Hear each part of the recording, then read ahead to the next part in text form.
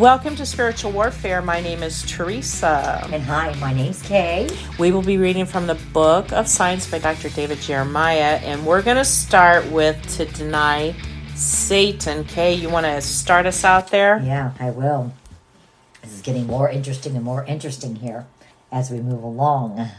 So, to deny Satan, let me suggest a final reason for viewing the new heaven and the new earth in terms of renovation. I don't believe God intends to give Satan the satisfaction of having irreparably ruined the divine creation. When God created heaven and earth in the book of Genesis, he was very pleased with his handiwork. From Genesis 1:31 says, "Then God saw everything that he had made, and indeed it was very good." There was no evidence the Lord ever changed his mind about that. His purpose for redeeming the world was not to abandon his creation, but to restore it. And Anthony Hoekema wrote, "If God would have to annihilate the present cosmos, Satan would have won a great victory, for then Satan would have succeeded in so devastatingly corrupting the present cosmos and the present earth that God could do nothing with it but to blot it totally out of existence." But Satan did not win such a victory. On the contrary, Satan has been decisively defeated. God will reveal the full dimensions of that defeat when he shall renew this very earth on which Satan deceived mankind. To summarize, then, after the rapture of the church, the 7 years of tribulation, the battle of Armageddon, the return of Christ, the millennium, and the great white throne judgment, God will draw the curtains on human history, and the entire universe will undergo a purifying conflagration. All evidence of disease will be burned up. All evidence of disobedience will melt away. All the remnants and results of sin, sorrow, and suffering will be destroyed. Out of the smoldering ruins, God will recreate all physical reality, and he will bring forth a fresh universe, a new heaven, and a new earth. The principles of the new heaven and the new earth. Having discussed the promise of the purification of the new heaven and the new earth, let's return to Revelation 21 to uncover some startling principles about our new universe. I want to tell you what this is all going to be like. When this new creation is finished and God has purified it, it's still the same earth and still the same heaven, but it will have been purged. It will be made fresh. All the stains of sin will be gone. All the evidence of death, all the signs of disease. What then will the world be like? Among the glorious things we're told in the book of Revelation, 3 have struck me with particular force: the removal of the seas, the reversal of the curse, and the restoration of all things. The removal of the sea. The first thing we have to grapple with is the question of the oceans of the world. Revelation 21 says, "Now I saw a new heaven and a new earth, for the first heaven and the first earth have passed away. Also, there was no more sea." If you're like me, that's a little disconcerting. At least when I first heard about it. I lived in Southern California near the ocean, and I love watching the sun fall like a blazing orb in the Pacific and the evenings at sunset. Many of us who love oceans cock a troubled eyebrow. That'd be me. Me too. Yeah. When we read the last phrase of verse 1. But the Bible doesn't tell us there won't be beautiful bodies of water. When you think about it, the surface of our planet is primarily water, about 71%. The oceans hold over 96% of all the Earth's water, and these vast wastelands of salt water are essentially uninhabitable by humans. The new Earth will be more beautiful than anything we can imagine and more gorgeous than anywhere we've ever been. There will be clearly the bodies of water. as I'll explain in a moment, but evidently there will not be huge wastelands of salty seas. The composition of the planet will be so different, and the nature of our glorified bodies will be so superior that the very ecology of the new creation will be altered. Certainly, the fresh waters flowing throughout the coming world will be more beautiful than anything we can imagine, with trees growing alongside them, providing fruit and beauty and the quality of life beyond anything we have ever known. So don't worry about the phrase, also, there was no more sea. Give God a little bit of credit here. For if he made the seas so beautiful and pleasant in the first place, he will certainly design a new world with even greater levels of marvel and magnificence. The reversal of the curse, we uncover another glorious feature of the new world with these words in Revelation 22. And there shall be no more curse, but the throne of God and the Lamb shall be in it, and his servants shall serve him. What curse is that?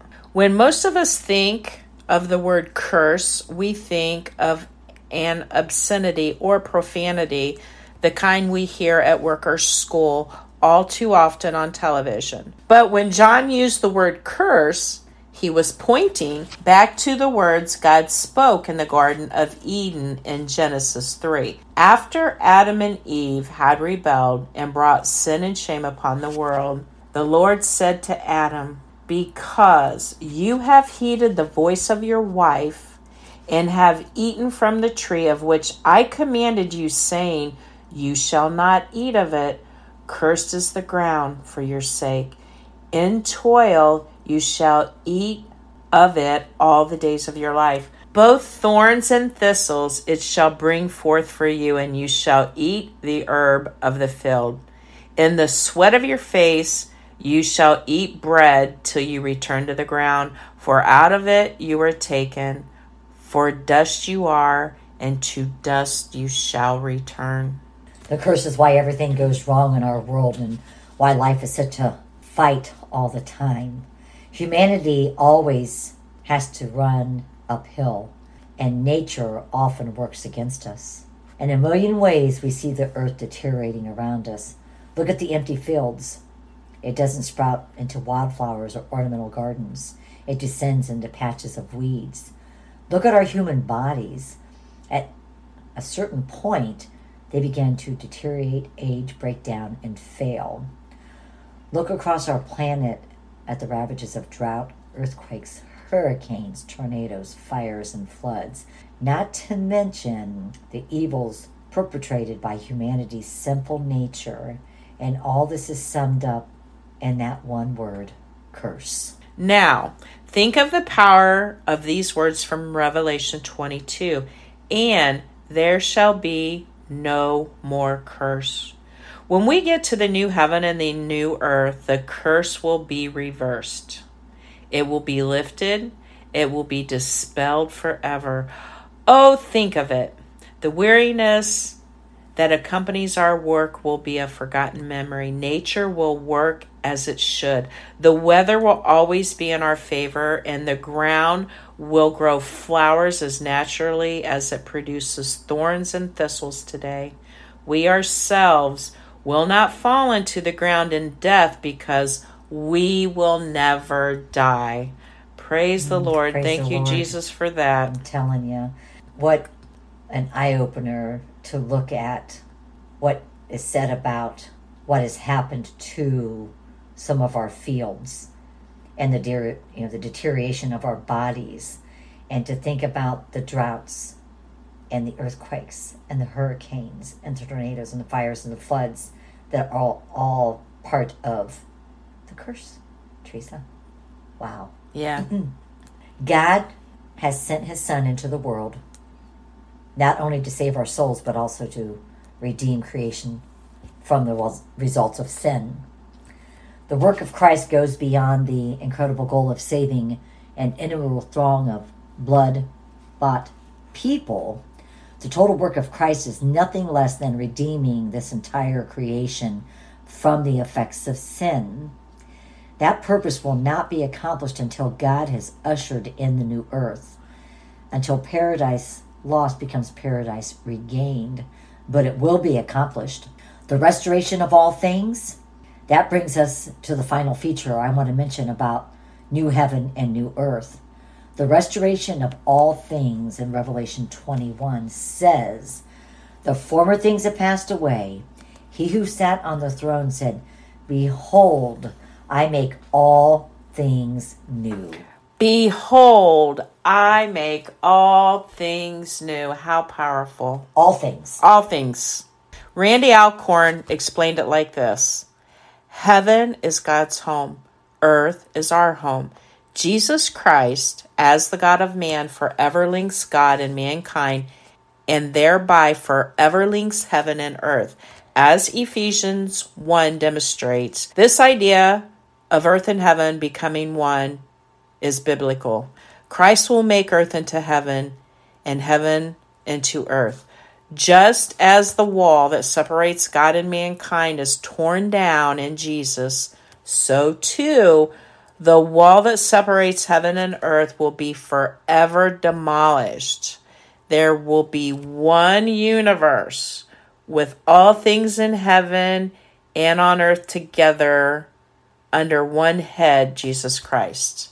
Isn't that wild? We often look up to the sky and just imagine what heaven would be like. And there will be no separation ever again. No separation.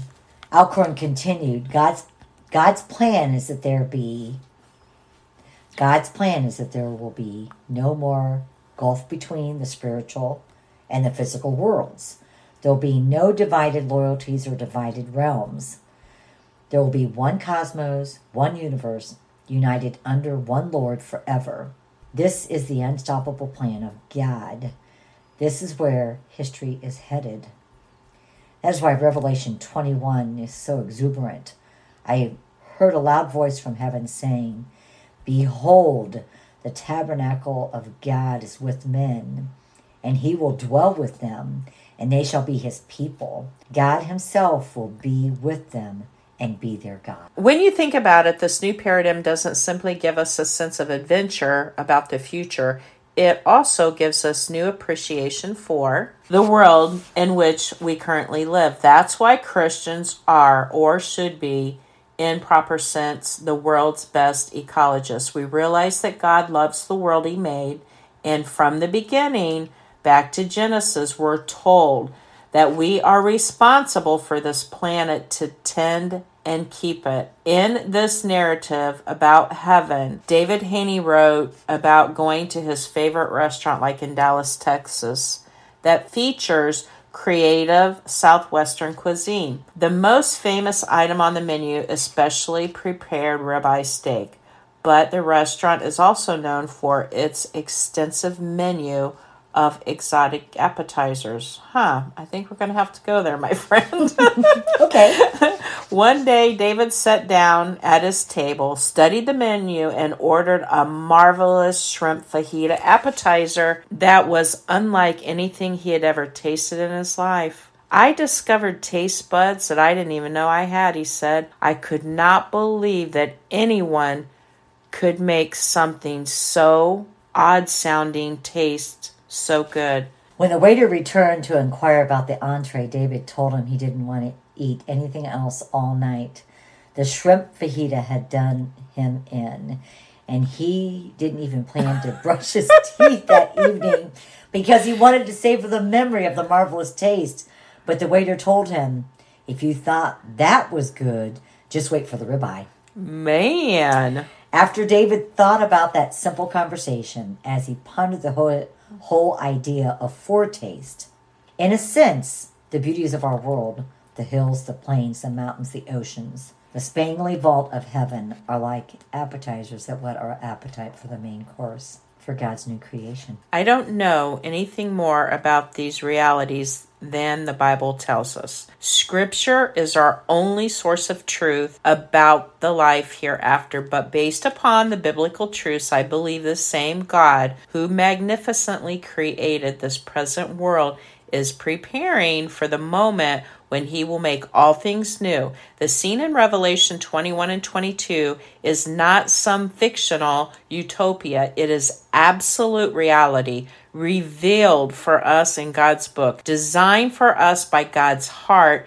and provided for us by God's own Son. Wow. Anybody in Texas? I hope you go check out that restaurant. That sounds fabulous. Yes. Well, again, thank you for stopping by. Have a great week and God bless you.